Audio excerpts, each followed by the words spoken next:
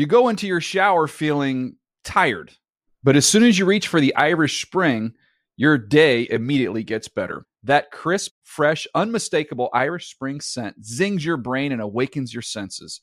So when you finally emerge from the shower 37 minutes later, because you pay the water bill so you can stay in there as long as you want, you're ready to take on the day and smell great doing it. Irish Spring Body Wash and Bar Soap. Fresh, green, Irish. Shop now at a store near you.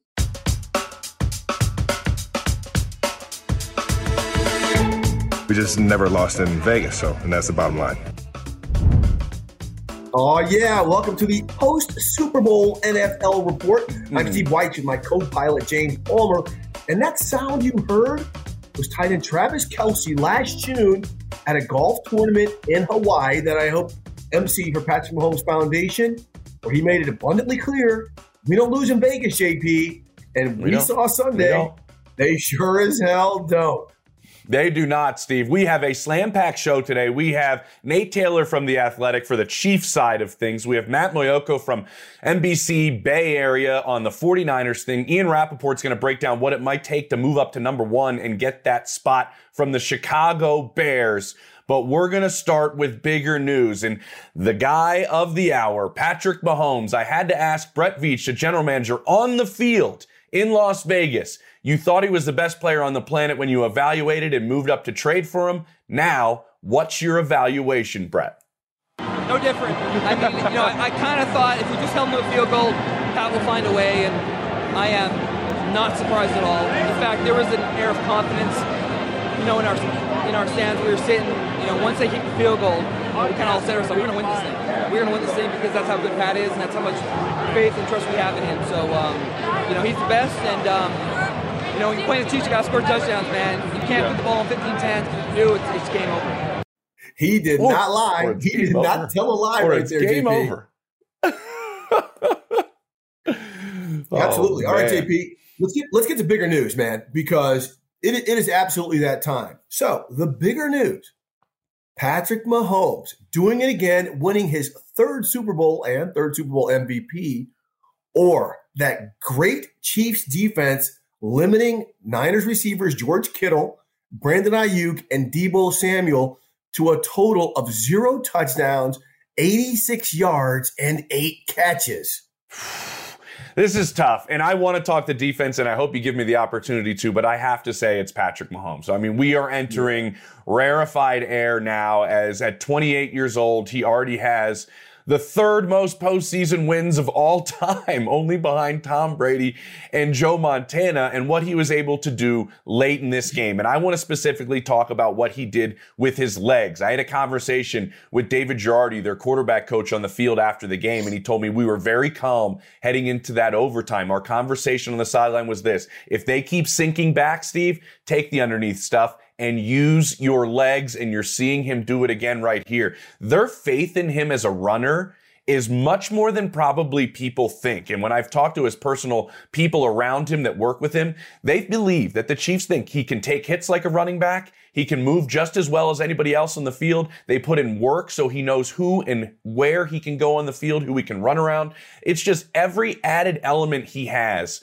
to make him the best player on the field when things aren't even going right just makes him all the more unstoppable. And adding that element in the fourth quarter, just you knew once he took the field, just like Brett Veach told us, they kicked a field goal, Mahomes is going to go down there and get a touchdown. And in a Super Bowl against a team as good as the Niners, Steve, to have that thought while we're sitting next to each other in the press box is remarkable. Yeah, just like, okay, he's got this. They're really going to do this for us. We're going to talk to Matt Moyoko of NBC Bay Area Sports a little bit more about that. But it's obviously Patrick Mahomes. Like you said, we're watching history right now. We're seeing Tom Brady and Peyton Manning with the ability to run. And we saw, some of these quarterbacks, especially in crunch time, think they've got to make the spectacular play to win the ball game. He's like, no, I'm seeing Travis Kelce get manned up against Fred Warner, one of the best linebackers in the NFL. We're going to hit him on a crouching route because Kelce has his body towards him and he's got the speed on him. So let's just go ahead and make that work. We're seeing highlights here of Rashee Rice. Where he's just taking it. We don't need to win it right away. Right. We're just going to do what we have to do because that's how we've had to win for the past 3 years when defenses started to change when they played it.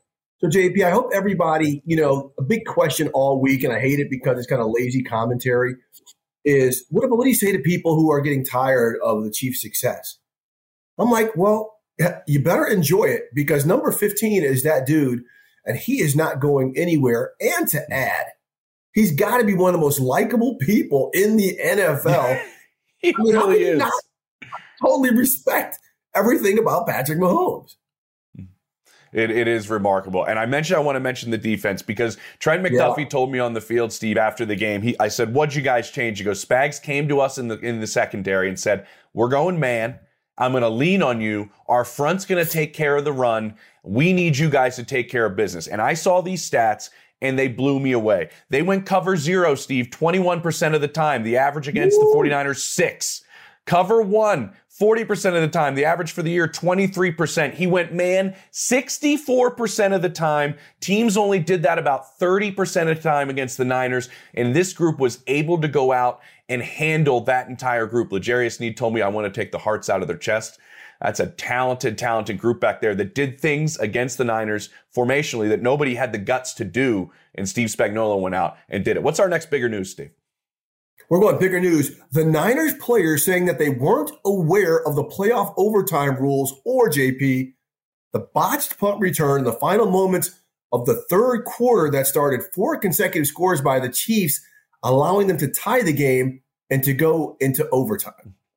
I'm going to say the botch punt because what the Chiefs do is they hang around, they wait for a mistake, and then, bam, they pounce. Because I want to take you back to what happened before this punt. Remember, Steve, they come out of halftime. The snap goes bad. The pitch goes bad. They lose 12 yards trying to get to Isaiah Pacheco. 3rd and 1, they have to call a timeout. I don't know why. Right. But then they still don't get it in 3rd and 1. They punt, and then they get down back in, their own territory once again. They had nothing going offensively until this mishap, and then 1 play touchdown, and they scored on every drive after. It was, that play. And first off, that was not on Ray McLeod, the punt returner. He was trying to get on that punt. Great point. After the ball hit a teammate. So, people need to stop, giving him grief. But that changed everything. The Niners, as ineffective as they were in terms of capitalizing on opportunities, that opened the door. The Chiefs get the ball. They score on the next play on the touchdown pass to MVS, I believe. And that set things in motion. Yep. That's when everybody in that stadium felt, okay, here we go, right? And then don't forget, the Niners went down and scored a couple times after that, but they kicked field goals. And that was the huge thing going on right here. The Chiefs were scoring touchdowns. The Niners were scoring field goals. We're going to talk to Matt Mayoko about all of the discussion about the overtime rules. But frankly, had that mistake on the punt return not happened, I don't think we're going here. Let's also not forget the Niners had a PAT blocked. That's not getting enough discussion when it talks about them not capitalizing, because if they convert that PAT, that game could have been over in regulation.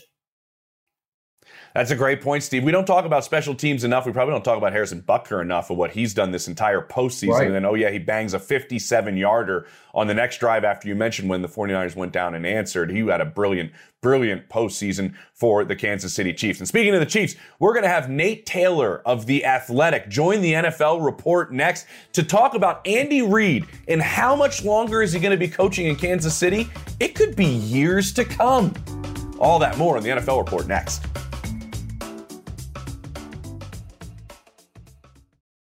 You're listening to the NFL Report podcast, but you can watch me, Steve Wyche, and my co-host James Palmer on the NFL Report at 7:15 Eastern Time on Mondays and Thursdays on the NFL app and free streaming platforms on the NFL channel on Roku, Tubi, Peacock, Pluto TV, and other free streaming apps. You go into your shower feeling tired, but as soon as you reach for the Irish Spring, your day immediately gets better. That crisp, fresh, unmistakable Irish Spring scent zings your brain and awakens your senses. So when you finally emerge from the shower, 37 minutes later, because you pay the water bill so you can stay in there as long as you want, you're ready to take on the day. And smell great doing it. Irish Spring Body Wash and Bar Soap. Fresh, green, Irish. Shop now at a store near you. It's time for the Lead Block presented by T-Mobile for Business.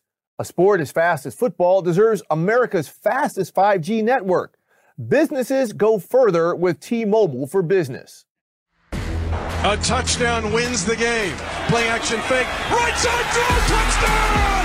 Kansas City! McCole Hardman with the catch. Kansas City wins the game. 25-22. And the Chiefs Kingdom has started its own history class. For the first time in 6,944 days, there is a back-to-back Super Bowl champion, and it is the Kansas City Chiefs. Oof. If you're only listening to this as a podcast, you missed some brilliant pictures of the finish and the celebration after that Super Bowl. It was like a who's who of people. And the one picture that's standing out to me the most, as Nate Taylor joins us from The Athletic, Steve, is Mahomes on the ground with his hands up. And if you've seen the exact same picture of Michael Jordan with the ball laying on the ground in almost the exact same pose, that's the comp we're starting to have, Nate, for Patrick Mahomes. But I want to go to the man, before we start this chat, that runs this entire thing, and that's Big Red Andy Reid, where there was speculation about him potentially retiring before this game. So that was the very first question I wanted to ask owner Clark Hunt when I had a chance to speak with him right after the game. Roll the tape, LC. What is your pitch as owner, Clark, to just make sure Andy stays as long as humanly possible in Kansas City? My pitch to him is Patrick's under contract for another 8 years. Now, I know Andy loves what he's doing. We certainly appreciate him as a family. Our organization is what it is because of Andy, and he's got a special relationship with everybody in it. I'm expecting him to be back next year, and we'll be going for the three-peat. Absolutely great stuff right there from Clark Hunt. So, Nate, let me bring you into this now, because James and I, we know Andy well. We know people around him well. And without coaching, it seems like Andy would be almost lost. Was there ever any real thought from the people you've spoken with to him not coming back next season? No, Steve. It's been one of the more, I guess, fascinating subplots of this past season. The fact that Andy Reid could potentially retire. I know as it stands right now, he's the oldest coach in the NFL, but he's still got multiple years on his contract. I actually think, one of the things we can discuss maybe at the Combine in a few weeks is, will Clark give Andy Reid an extension, another 1 or 2 years onto his deal, just because I think Andy Reid could coach probably until he's about 70. We saw his wife, Tammy, on the field after the game. She clearly wants him to continue coaching. There's no rush from the family standpoint for him to stop working. So given where he is right now, given where the franchise is, I expect Andy Reid not only to coach in 2024, but likely 2025, 2026, and even 2028 as it currently stands right now based on everyone I've talked to in the organization. There we go. Nate, I had a really interesting nugget told to me on the sideline pregame, speaking to one of the coaches who's been tight with Andy for a long time now. And I said, is there any chance Andy retires? He was like, hell no. And this was the reason why. And I found this fascinating. He said, back when I started with Andy, it was about Andy sleeping on the couch till about week 7 every year, where he felt like he had to spend all of his time at the facility finding a way to call the perfect game.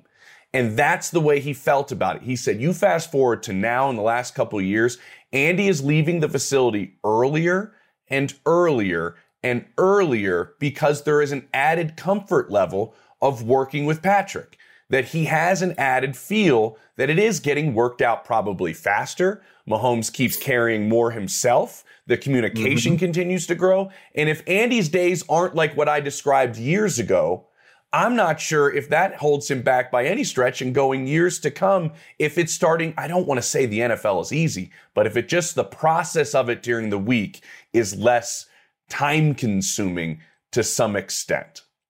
Right. And you have to realize too that Andy Reid has never had it better. He's never had it this good, even though we all know he's a future Hall of Famer, but not only does he have the best quarterback in the league, but he has one of the best defenses in the league, which was the youngest unit this season on that side of the ball. So with everything going on, he still has Steve Spagnuolo. He still has Matt Nagy. Even Eric Bieniemy obviously is sort of out there as a free agent coach. I wonder if he will have some conversations with Andy about maybe potentially joining the staff again. Obviously, he's got a collection of players. The most, probably the two biggest free agents for the Chiefs are L'Jarius Sneed and Chris Jones. So if they're able to, retain those guys, then obviously a three-peat is in it's a real possibility, even despite the fact that the league is very hard, obviously, to win even back-to-back. So because of the way everything Andy Reid has structured right now, I do get the sense that there would be no reason for him to burn the midnight oil the way he used to. But at the same time, he's got a lot of trust with Brett Veach, the front office, and obviously his coaching staff that he's really maintained and cultivated over the last decade since he's been in Kansas City. Nate, since you just mentioned L'Jarius Sneed and Chris Jones, who, are going to be free agents coming up, what is the focus on retaining them? Because the one thing we've seen out of the Chiefs the past couple of years, they've gotten rid of big-ticket players and continued to win. Yes, and just to name a few, one of the bigger surprises with Tyrann Mathieu a couple years ago, they obviously replaced him with Justin Reed. Frank Clark is no longer on the team, right? Orlando Brown was a Pro Bowl left tackle. They let him walk in free agency. So there's obviously a chance that one of these guys may not be on the team next year, whether it's L'Jarius Sneed or Chris Jones. The easier way for the Chiefs right now, as it is in my perspective and what I've been told, is it's probably easier for the Chiefs to maintain L'Jarius Sneed. They can obviously use the franchise tag if they want to have more time to negotiate with him on a potential 2 to 3 year deal to keep him, over the course of the prime of his career. He's 27. It's going to be a lot harder potentially for Chris Jones, just because one of the reasons his holdout was so interesting last year, Steve, is because he wanted the possibility to be a free agent. And now he's going to get that opportunity as an unrestricted free agent in basically a couple weeks. So the Chiefs are going to try their best to retain Chris Jones. They still want to get him under contract to some extent. But right now I understand why Pro Football Focus and why other services have him as the number one free agent in this year's in this year's free agency class. And so for all that to be said, Chris Jones wants to stay with the Chiefs, but he also wants to be paid, near the $30 million mark. That's something I reported last year. I don't think that's necessarily going to change because he helped the Chiefs win another Super Bowl. Mm-hmm. So if there's a free agent team that wants to add, some championship pedigree, some immediate pass rush help, Chris Jones is going to be very coveted come March. And for, Andy Reid and Brett Veach, they're going to have to be very creative in terms of trying to structure a contract that makes Chris Jones feel like he's prioritized, like he's one of the highest paid defensive players in the league, but also you still have to have that cap flexibility considering Patrick Mahomes' contract obviously will continue to rise as he goes through his career, considering that he still has, as Clark Hunt said, another 8 years guaranteed on the deal as of right now. Yeah, and this is not just an outside edge rusher. This is a guy that can line up anywhere on the defensive line, stuff the run. The entire run concept is based off of Chris Jones. Everything he does is phenomenal. And what you're saying, Nate, you're able to let these guys go if you keep drafting players the way Brett Veach is. And he's going to have to pay some of those too. Remember, Trey Smith, Creed Humphrey, right around the corner. The keys to that offensive line are set to be paid coming off their rookie contracts. So all of that, we're looking at how that Brett Veach manages this. And we have to talk about the man, the myth, and really the legend now, Patrick Mahomes. Yes. You've been with him through all of this, and you've seen the numbers he's put up over some of these other years, but it was very interesting. On the last day availability, I was having a private conversation with Matt Nagy where he told me this year actually might mean more to his career moving forward because of how he had to play and adjust than we're thinking. This might be a huge year in the growth of Patrick Mahomes. And to me, that's terrifying for the other 31 teams. It is, because I think mentally he's just gotten so good that, Steve Wilks, you could kind of see it on the broadcast, particularly late in the fourth quarter and obviously overtime. What do I call right now to get my defense to put any pressure, to put any sort of advantage on that side of the ball? And obviously Patrick Mahomes, once he saw pretty much the 49ers had to offer, he had the correct answer. He used his legs. He used a collection of playmakers, right? He somehow got Marquez Valdez-Scantling to be a viable option, even though Marquez had his worst season of his career. And I think from a leadership standpoint, kind of to add to what Matt Nagy told you, James, is he's become the ultimate leader now. His voice not only carries well, but he's able to use his actions to sort of fortify his own words. And most notably, what is fascinating to me is, Rashee Rice is wide open for the game potential winning touchdown at the end of regulation. But because Creed Humphrey has a low snap, Rashee Rice doesn't know that. So Patrick has to inform him in a very creative, expletive manner that, hey, I still have control over all of this, okay? I'm still going to use you. I'm still going to find you. Get ready for the next series. We just tied the game up. Keep your mind focused on what is necessary, not what is behind us now, because I couldn't get you the ball based on the scenario that was played out. So Rashee Rice is a rookie. He obviously wants to make a play.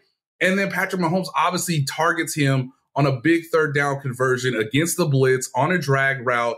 And it just sort of proves to me that, yeah, he's the ultimate leader now. He's become Manning, Tom Brady, whoever you want to add to the list in terms of I have understood everything around me. I know exactly what I need to say to get out of the guys. And I still have the most talent of anybody playing the hardest position in sports. And when you combine all those things, all those ingredients, yeah, a three-peat, as I've said before, is very likely because the 49ers played so well for about 3 quarters, and it didn't matter, guys. I have to remind myself getting on the plane, the Chiefs only scored 3 points at halftime.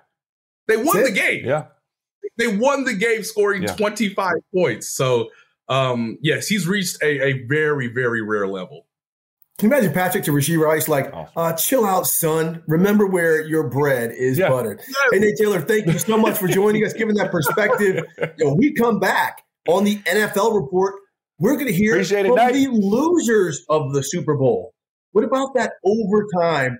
How come the players didn't know? We'll be joined by Matt Mayoko of NBC Sports Bay Area next on the NFL Report. That's a wrap for the Lead Block presented by T-Mobile for Business. A sport as fast as football deserves America's fastest 5G network. Businesses go further with T-Mobile for Business. You go into your shower feeling tired, but as soon as you reach for the Irish Spring, your day immediately gets better. That crisp, fresh, unmistakable Irish Spring scent zings your brain and awakens your senses. So when you finally emerge from the shower, 37 minutes later, because you pay the water bill so you can stay in there as long as you want, you're ready to take on the day and smell great doing it. Irish Spring Body Wash and Bar Soap. Fresh, green, Irish. Shop now at a store near you. 7 seconds, 6. They are going to snap it. Mahomes going to roll to his right, throws, touchdown. The Chiefs have won the Super Bowl. Nicole Hardman.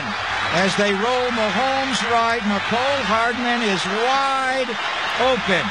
And the Chiefs win the Super Bowl back-to-back years. Another heartbreaking loss for Kyle Shanahan. Dang it! Okay, that was the game call. That's Greg Papa.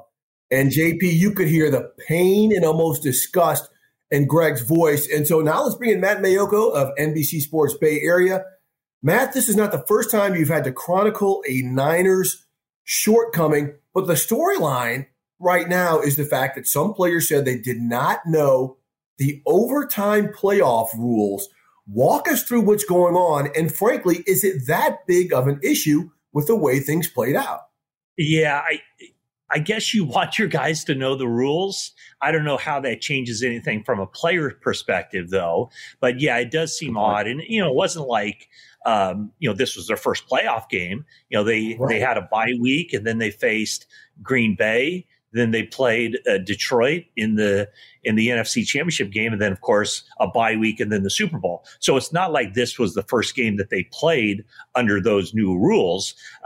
It seems to me that over the course of the playoffs, everybody would be made aware of the rules. So yeah, that's kind of odd to say the least, and especially when you're talking about some of the smartest guys on the team didn't even know those rules. Right. So we're going to speak with Kyle Shanahan and John Lynch in a little bit here in a couple hours. And so I'll definitely ask about that just to see if that's something that that it was an oversight, or did they feel like maybe they're just giving the players too much information at that point? Hey, just run the play that's called and we'll handle everything else. Maybe they just didn't want to cloud the players' thought process in their head with more information than they needed. I don't know. It seems odd to me, but we'll see what he has to say about that.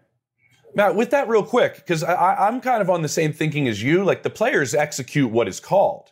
So I'm looking at it from why is this steered more towards right now, and maybe I'm missing something. Tell me if I am, honestly. More towards we're hearing the players not knowing what the overtime rules were, and less about why did they take the ball first? Because you're putting Patrick Mahomes in a position where he can go 4-down territory the entire drive, essentially. And that almost seems a little bit more difficult, and with him knowing what he has to accomplish. Yeah, James, I didn't have any issue with it, and I'll tell you why. The 49ers defense was absolutely gassed. They were, remember, that defense was on the field for a 10-play drive that lasted 150. So we're talking rapid fire succession. And you could tell by the end of that drive that ended regulation with the short field goal that the 49ers defense needed a breather. Put the defense right back out there on the field, I don't think was the right call at all. But I think Kyle Shanahan's decision making, or at least his explanation, was a little bit flawed because he didn't even bring that part of it up. He said the main reason was because of they wanted the third possession. And, on face value, I don't necessarily disagree with that, but it seemed to me that the 49ers had predetermined this is what we're going to do. This is what the analytics say is best without taking the game circumstances into account. And so I had no issue with them deciding to take the ball first because of the standpoint of it would have been putting the defense in a really bad position. So I didn't have any issue with that. The other part of it is, and I know it's Patrick Mahomes on the other side, and you just kind of throw out everything you've seen up to that point. But the Kansas City Chiefs had really not gotten into the end zone at all up to that point, other than a one-play, 16-yard drive that was set up on a quick turnaround where the defense had to get back out there after the muffed punt. So, settling for the field goal, I have no issue with that. 4th and 4, take the points because your defense up to that point had been doing the job of keeping Kansas City out of the end zone. So, you know what? When you lose the Super Bowl and 123 million people are watching, of course there's going to be second guessing. And the reason they're second guessing is because it didn't turn out the way the 49ers wanted it to. So everything, overtime, play calling, everything is open to second guessing. Yeah, you lose, you have to find a GOAT, and not the positive GOAT, but the old definition of GOAT as someone to dump it on. But I'm 100% with you in terms of them taking the ball. People forget they had 2 opportunities right down there wide open to get into the end zone. They just did not capitalize in overtime. But Kyle's explanation of saying we wanted to have third possession, the Chiefs were like, if we got to go 75 on these guys, we'll go for 2 because that means we got them where they want them. But I want to get to this now. When we talk about scapegoats, we'll make it that way in case we don't confuse the GOAT analysis. Is anything coming Brock Purdy's way? Because I thought Brock played fine against one of the best defenses in the NFL. Yeah, I don't think so. No, I think Brock Purdy played well enough to win this game. In fact, who's your game MVP if the 49ers make that stop on 4th and 1 in overtime? It's probably Brock Purdy, isn't it? I mean, some people might say Juwan Jennings, but Juwan Jennings Bosa had a great game. Bosa did have a good game, a few missed tackles there, but who's going to be the MVP? Brock Purdy was solid. He didn't have a great game. He didn't give the ball to the other team at all. I think he basically did what he was supposed to do. And again, like the 49ers didn't make the plays that were necessary. And that goes down to, a blown pass protection, a blown assignment on the 3rd and 4th play in overtime. They weren't good on third downs throughout the game on offense. They weren't good on third downs when they had to be good on defense. So, there were a lot of factors. I mean, who's the GOAT of this game? Probably history will tell you that it's Kyle Shanahan again, because of all the history there too. I mean, we're talking about a very star-crossed postseason and Super Bowl, all the history of the Super Bowl with him. So, I mean, he will probably be the guy that takes the brunt of this. But, you're talking about a coach that in 4 postseasons with the 49ers, they have 8 victories and 4 defeats. So, his .667 win percentage in the postseason is pretty darn good. But Nobody cares about that unless you win the final game of the season. And at this stage in his career, now you're starting to wonder, wow, if not Sunday in Super Bowl 58, then when will it ever happen for Kyle Shanahan and the 49ers? That's wild to think. I want to touch on this game one more time before we look back, Matt. And this game's so much about matchups, about adjustments and what you do. And Steve Wilks and his unit and what they had in place for Travis Kelce. In the first half, one catch for 1 yard. Obviously, in the second half, you try to find different ways to free him up. What was being said in the locker room and the people you spoke with about maybe Wilks' plan for Kelce and specifically for the receivers maybe playing off at times? What was the discussion there and your opinion on the way the defense played, specifically in the second half? Well, just like in the NFC Championship game a year ago, an injury played a significant role in this. Yep. Dre Greenlaw and Fred Warner are, in my mind, the best two inside linebackers in the game. With their ability to go sideline to sideline, their athleticism, their coverage ability. And so when Dre Greenlaw was on the field, Travis Kelce had 1 catch, 1 yard. When Dre Greenlaw left the lineup, left the field on a cart, actually left the sideline on a cart in that very injury, that was a game changer. So that was something that, when you replace him with a player who's not nearly as good as him, and then that means the third linebacker coming in isn't as good as, or I should say the fourth linebacker coming in isn't as good as the third linebacker. That just has a cumulative effect. Now, trust me, I'm not saying that if Dre Greenlaw were out there, Travis Kelce would have been held to 1 catch for 1 yard in the second half, but you can't tell me that did not play some kind of role. True. It absolutely did, because you can scheme things differently. Real quick, Matt, moving forward, we know Brandon Ayuk, he could be hitting free agency. Chase Young. How do the Niners keep this nucleus together, or do they want to keep this nucleus together? Oh, they're going to keep the nucleus together. There's no question. And I would say Brandon Ayuk is priority number one in the offseason. He turned into a really good route runner, wide receiver, just all around, blocker, everything. So he's everything the 49ers want out of the wide receiver position. And so how do they keep it together? I'll tell you, they keep it together by having one of the top quarterbacks in the league making $1 million. He's basically making 45 to 50 times or under what he should be making. So they're able to keep that roster together. But no, there's issues. There's areas where they need to shore up. I think they need to look at the interior of their offensive line. They probably need more depth at cornerback. They probably need another wide receiver. So there are areas that whether they will look at. I don't think Chase Young is coming back. That was kind of seen as a half the season rental when they got him in that trade from Washington. They got Randy Gregory.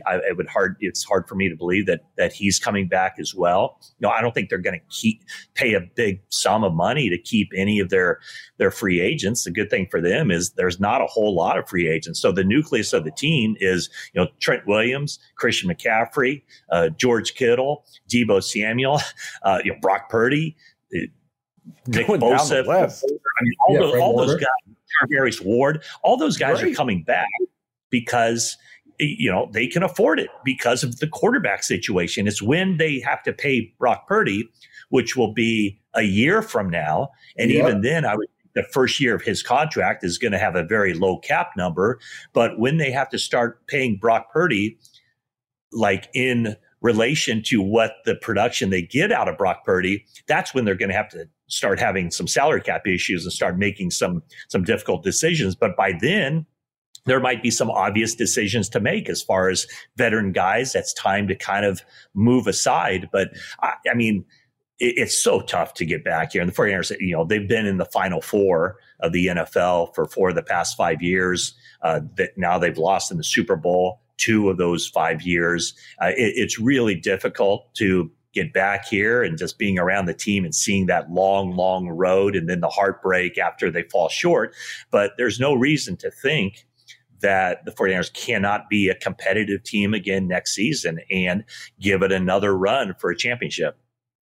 I'll just say this, Matt. I'm not saying anything that you don't know, but maybe the rest of America should pay more attention. When I was talking with L'Jarius Sneed on the field after the game, he was talking about Brandon Ayuk like he was trying to guard Jerry Rice. The amount of respect that Sneed had for Brandon Ayuk was through the roof for what he had to handle throughout the course of that game. Matt, appreciate it. Steve and I always love talking ball with you. Thank you for stopping by the NFL Report. Appreciate it. LC, roll this tape right here. We're moving forward to Ian Rappaport and his report over Super Bowl week about what it would take to get up to number one.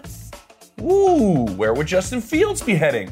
We'll look at that too with Rap Sheet next on the NFL Report.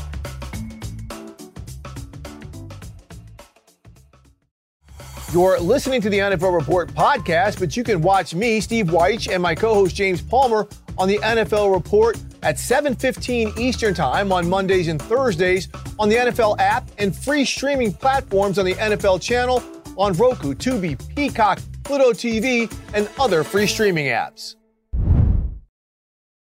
You go into your shower feeling tired, but as soon as you reach for the Irish Spring, your day immediately gets better. That crisp, fresh, unmistakable Irish Spring scent zings your brain and awakens your senses. So when you finally emerge from the shower 37 minutes later, because you pay the water bill so you can stay in there as long as you want, you're ready to take on the day and smell great doing it. Irish Spring Body Wash and Bar Soap. Fresh, green, Irish. Shop now at a store near you. All right, we're back at the NFL Report, and JP, we are now joined by our guy, Ian Rappaport. Real quick, JP, like we worked our tails off in Vegas, but like this dude has us lapped because I don't think Ian sleeps. Yeah. Ian, how you holding up after the week in Vegas? You're wrong. I did sleep on the red eye back from Las Vegas about 4 solid hours. Had a nice dinner at the California Pizza Kitchen before that at the airport. Got a lot going on here, guys, but I'm doing well. Strong. Okay, so Ian, we're coming off the Super Bowl, which means we are now into draft season.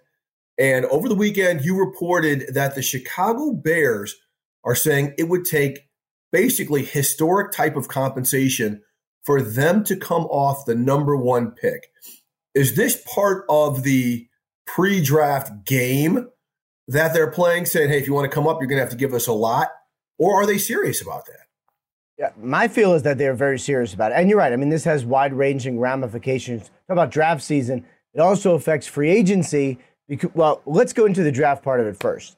I believe it to be very true that the Bears would need historic, crazy compensation to come off one. That goes to show you how special they think Caleb Williams is. Now, I know they're not there yet. They're still trying to get to know him as a person. A lot that goes into this evaluation, but that is where it stands right now with the Bears and with Caleb Williams. If they're going to make a move, if they're going to give up on a quarterback that they believe can be a franchise quarterback, then it would take something special. And look, you never get the chance to draft number one. The fact that they got the chance to draft number one twice is just wild. And certainly they've made it count with the kind of draft picks that they have acquired and that they have used and all of that. But that seems to be where they stand now, planning to pick at number one unless something dramatically changes or they get offered something crazy. That would be an indication that they would trade Justin Fields for the right price. They should be able to get premium draft pick compensation for Justin Fields. Really came on late in the season, looked excellent. It is a very, very quarterback-needy league. They're going to be able to get something really good for Fields. I want to circle back to Fields in a minute, but I want to stick with this pick, Ian. Like, if a team like Washington wants to come up from 2, if what you're saying, obviously Chicago wants, what would they have to give up? Because that's only going one spot. They're probably going to say, we can't give up this much. We're only going from 2 to 1. Does it almost make it harder for a team that's closer to Chicago to try to get up to that one spot? Well, I think you're going to pay premium anyway. If it's a quarterback trade, you're going to pay a lot. I mean, I remember when the Bears came up over the 49ers for Trubisky, and it was, I believe it was a 2 and change, if I remember. I could be wrong, but I think that's what it was. You guys can look it up while I'm talking. And, you know, that was for a quarterback. That's what it costs. One spot, from 3 to 2, at least to 2. I would imagine to go from 2 to 1, it would be at least a 1 and probably more. Because we could talk about the picks all we want. We could say from 5 to 3, from 9 to 3, from 3 to 1. use the numbers all you want, but this is about players. It is about franchise quarterbacks. So the question isn't what it costs to get from 2 to 1. The question is, what does it cost for the Bears to give up on the opportunity to draft Caleb Williams, who most people believe is a franchise quarterback? That's the value you're talking about. Whether it's from 1 to 2 or 1 to 9, it is going to be incredibly expensive because it would have to be worth it for the Bears to say, we are okay not drafting this guy. Now, if you're the 49ers, you have Cliff Kingsbury, you coach Caleb Williams. Exploring it absolutely makes sense. I just don't know that it's actually going to happen. Right. I mean, the Commanders right there. But Ian, here's an interesting thing, and humor me on this. Let's say Washington and Chicago make that move. Chicago could now say, who wants to come to 2 and possibly get that pick and dangle. So they could really, that to me, when you reported the historic haul, to me, that is the potential chess game that Ryan Poles could be playing here. 100%. I mean, you could go from 1 to 2 with the Commanders for, let's say, a first-round pick and more, probably just to move from 1 to 2. Then you could go from 2 to 5, 2 to 9. There's a lot of different places. Or 6. Where are the Giants? The Giants are at 6, right? You could move back. You could collect first-rounders. You could have endless first-rounders. It could be the greatest draft trade in the history of the world. I would compare that to, what if Justin Fields is not the franchise quarterback you think? Or what if whoever else you take is not Caleb Williams? Draft picks are awesome. You want draft picks. You want everything you possibly can get. But all of that is against the backdrop of, if you have Caleb, let's say Caleb Williams is Mahomes. Let's say he's Josh Allen. Let's say he's Joe Burrow. Is anything worth it? Honestly, is any draft pick compensation worth it to say we're okay not having him for 10 years? Yep. And I listen to that, Ian, and what clicks in my head is, when you have that player and you didn't have to give up picks to get him, is even more important, because we're looking at a team in Denver that thought they were getting a franchise pick, gave up a number of picks to get him, and then you look at the situation that you find yourself in if that's not the guy. It's different if it's not the guy and you didn't give up the haul for him. Look at Denver now. Where do we go with Russell Wilson? You mentioned it's a quarterback-needy kind of offseason. What could maybe be some potential landing spots if he leaves? And legitimately, because you talked about this on Sunday, legitimately the chance he stays. Well, let me start first. It's more likely than not that he goes as opposed to staying. The kind of season he had, he got benched. He threatened all sorts of stuff through his people with the NFLPA, took issue with the way the Denver Broncos handled his contract situation, despite the fact that it was fully within the rules, and eventually all this got sort of dropped and handled. Could stay. And the reason I'd say he theoretically could stay is they both might go out there and go, you know what? We got to put our differences behind, because it is better to be together than it is apart. If you're together, Russell Wilson doesn't have to find a landing spot, and the Broncos don't need to have a quarterback who can compete with what they have already on the roster in Jarrett Stidham. So coming together at least sort of makes sense. As far as a landing spot, I think what Russell Wilson will be looking at, or probably should be looking at, is a place where he can go in and be a bridge guy for a young quarterback. Maybe he starts all year and actually teaches. Maybe he starts for the first couple of games and that guy takes over. That's where Russell Wilson is in his career. And if he's realistic, then I think he can end up having a really good couple of years to finish this thing out. Well, and the contract is what's going to be a huge driver of this, because no team is really going to want to take on that salary. And there could be teams who say, you know what? But they wouldn't have to, because let's say the Broncos cut him, right, or trade him and take on the whole salary, then it's going to be minimum. So if you're signing Russell Wilson, you're signing him for $1 million, and that's it. Thank you for that clarity. That's hugely important, and I'm glad you brought that up. Let's move on, though. We spoke about the Chiefs and Niners, Brandon Ayuk, Chase Young, guys like that for the Niners, Chris Jones, L'Jarius Sneed, superstars like that for both teams. Is there any realistic chance any of these guys could be back with their respective teams? Yeah, let's start with the Chiefs first, right? So you got L'Jarius Sneed, who's in the final year of his deal, just finished the final year of his deal. Absolutely a franchise tag candidate. He is a great player. We can talk all we want about roster building from Brett Veach and all this. This is how you do it, right? You find mid-round picks and they become superstars. This is literally how you do it. 49ers have a few too, don't get me wrong. But for the Chiefs, this is how you do it. So I would expect him probably to be back. Chris Jones is harder. He basically can't be franchise tagged because the number would be too high. There's a lot of good feelings between him and the Chiefs. There's also a lot of discussions that they've had. James knows it's gotten tough. Contract-wise, it's been tough. The fact that he's back this year and balled out means his price tag is going to be very high. So certainly could be back, but I don't feel like that's a guarantee at all. And, third contract for veterans is not generally the way that championship teams build. James, I mean, what do you think? You know the Chiefs as well as anyone. Am I on board on that? You're completely accurate on that. And there's been a sense in Chris's camp that watch us ball out this year and watch the number continue to rise. And I think the last game he played, maybe the last game he plays in a Chiefs uniform, was just as good as we've seen him play. I mean, he was as disruptive to that Super Bowl as we saw anybody else on the field and played a huge part in it. That only helps Chris Jones, and that only helps where it's at. When Ian mentions the negotiations, I think you do have to put into account, Ian, you remember the first time he was going to get paid and how he handled that.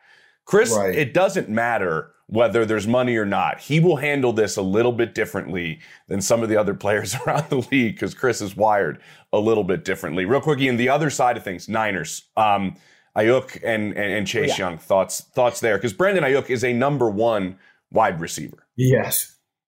Right. Now, he has another year in his deal. He's got the fifth-year option that was picked up, so he's got 2024 under contract. My understanding, extension candidate, so when the 49ers want to keep home. Now, I mean, I saw his Instagram post. I think he wanted more targets in the Super Bowl. Definitely get it. Seemed more like social media frustration than anything else. I guess anybody could be traded, right? I mean, he's a really good player. Somebody would absolutely like him.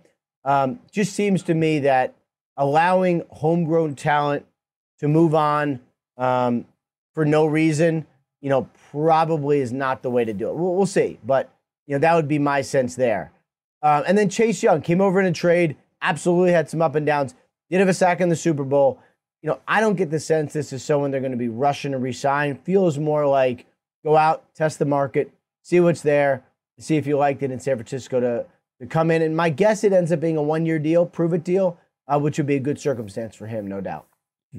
And talking about going out and testing the market, Hassan Reddick, this was kind of late news that we all are hearing of him going out and being granted permission to seek a trade. I'm curious how he ties in to what's going on in Philadelphia. This is a guy that played at Temple, from Philly, obviously loved playing at home.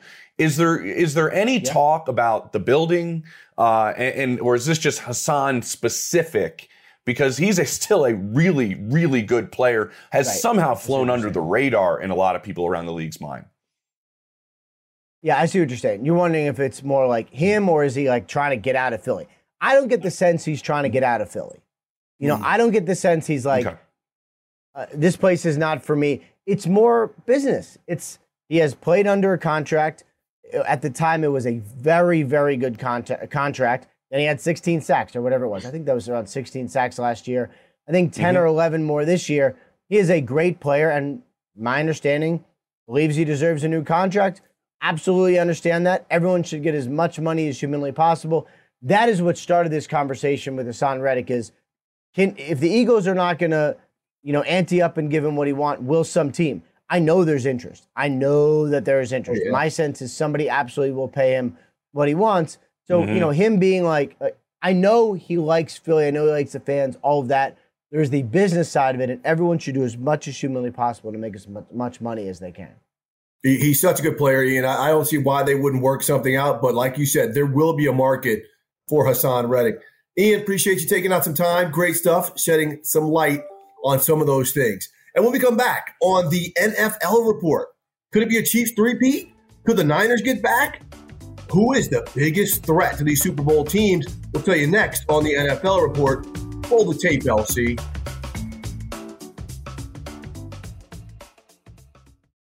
You go into your shower feeling tired, but as soon as you reach for the Irish Spring, your day immediately gets better. That crisp, fresh, unmistakable Irish Spring scent zings your brain and awakens your senses. So when you finally emerge from the shower, 37 minutes later, because you pay the water bill so you can stay in there as long as you want, you're ready to take on the day. And smell great doing it. Irish Spring Body Wash and Bar Soap. Fresh, green, Irish. Shop now at a store near you.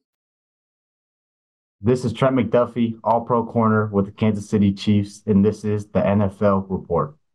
Welcome back to the NFL Report. As we close this up, it was funny. I saw a tweet, Steve, during the Super Bowl where somebody put out, our team could really use a Trent McDuffie. And I responded, every team could really use a Trent McDuffie. Exactly. He's that good of a player. And speaking of Trent McDuffie and the Kansas City Chiefs, Niners, Steve, in the Super Bowl this season, who could we potentially see knock one of these two teams out and find themselves in the Super Bowl next year? I'll have you go first. Whoa, I mean, this is tough because this was supposed to be the year where you got Kansas City, right? Where their tackles weren't great. They were getting penalized. The receivers aren't great. But let's look at, you got to look at the Cincinnati Bengals because they have been a thorn with the Chiefs. If Joey Burrow comes back healthy, now if they've got to keep T. Higgins to possibly be a part of that. We know he's set to hit free agency. And within the division, JP, I'm going to do it. I'm going to do it. Jim Harbaugh and those Chargers. I don't have faith in them going to the Super Bowl, but they are going to be a thorn for the Chiefs. They're going to make it hard within the division. Okay. I will say one. I mean, this is easy. This is an easy one. This is not a far stretch. The Baltimore Ravens played essentially one bad half, and they didn't get to the Super Bowl. The Ravens are still right there. We saw Lamar play at an unbelievably high level. We saw the defense play like the best defense in all of football. They're definitely still in the conversation. If we're going to go outside, like you said, with the Chargers making a big run in their first year with Jim Harbaugh as their head coach, I'm going to go with a team that had a run with their first-year head coach this season, and that's the Houston Texans for a few reasons. You are now a destination down there in Houston. You have DeMeco Ryans. You have C.J. Stroud and Will Anderson. They swept NFL honors, Steve. They had the offensive and defensive rookies of the year, and now you have a boatload of salary cap space to go out and build around this young nucleus that we saw play so well. That is a team that won a playoff game when they lost more games than any team in football over the previous three. They could be the team that sneaks maybe, I don't know, into the Super Bowl. That would be wild. I still think the Bills are right there with the back half of the season, the way they played as well. If they can do that for the duration of a season, that would be something that obviously we'd like to see out of Buffalo. There's a couple of show things you got to update us on here, Steve. Yeah, absolutely. We are now going to be going to 7 p.m. Eastern time, no longer 7:15 as you're seeing here on the promo. We will be back next Thursday coming up with Falcons general manager Terry Fontenot. How aggressive are they going to be going to get a quarterback, JP? And next Tuesday, not Monday, next Tuesday we'll be back because of the holiday. Please do not forget that this is a podcast. JP, enjoy the parade in Kansas City. And dump a little something out for our guy, LC. That's right, buddy. That's right. We had a wonderful time in Vegas. Got a chance to see Steve quite a bit in person, not virtually. It's much preferred to see Steve Wyche in person as opposed to over this camera. All right, guys. See you all on Thursday with Terry Fontenot.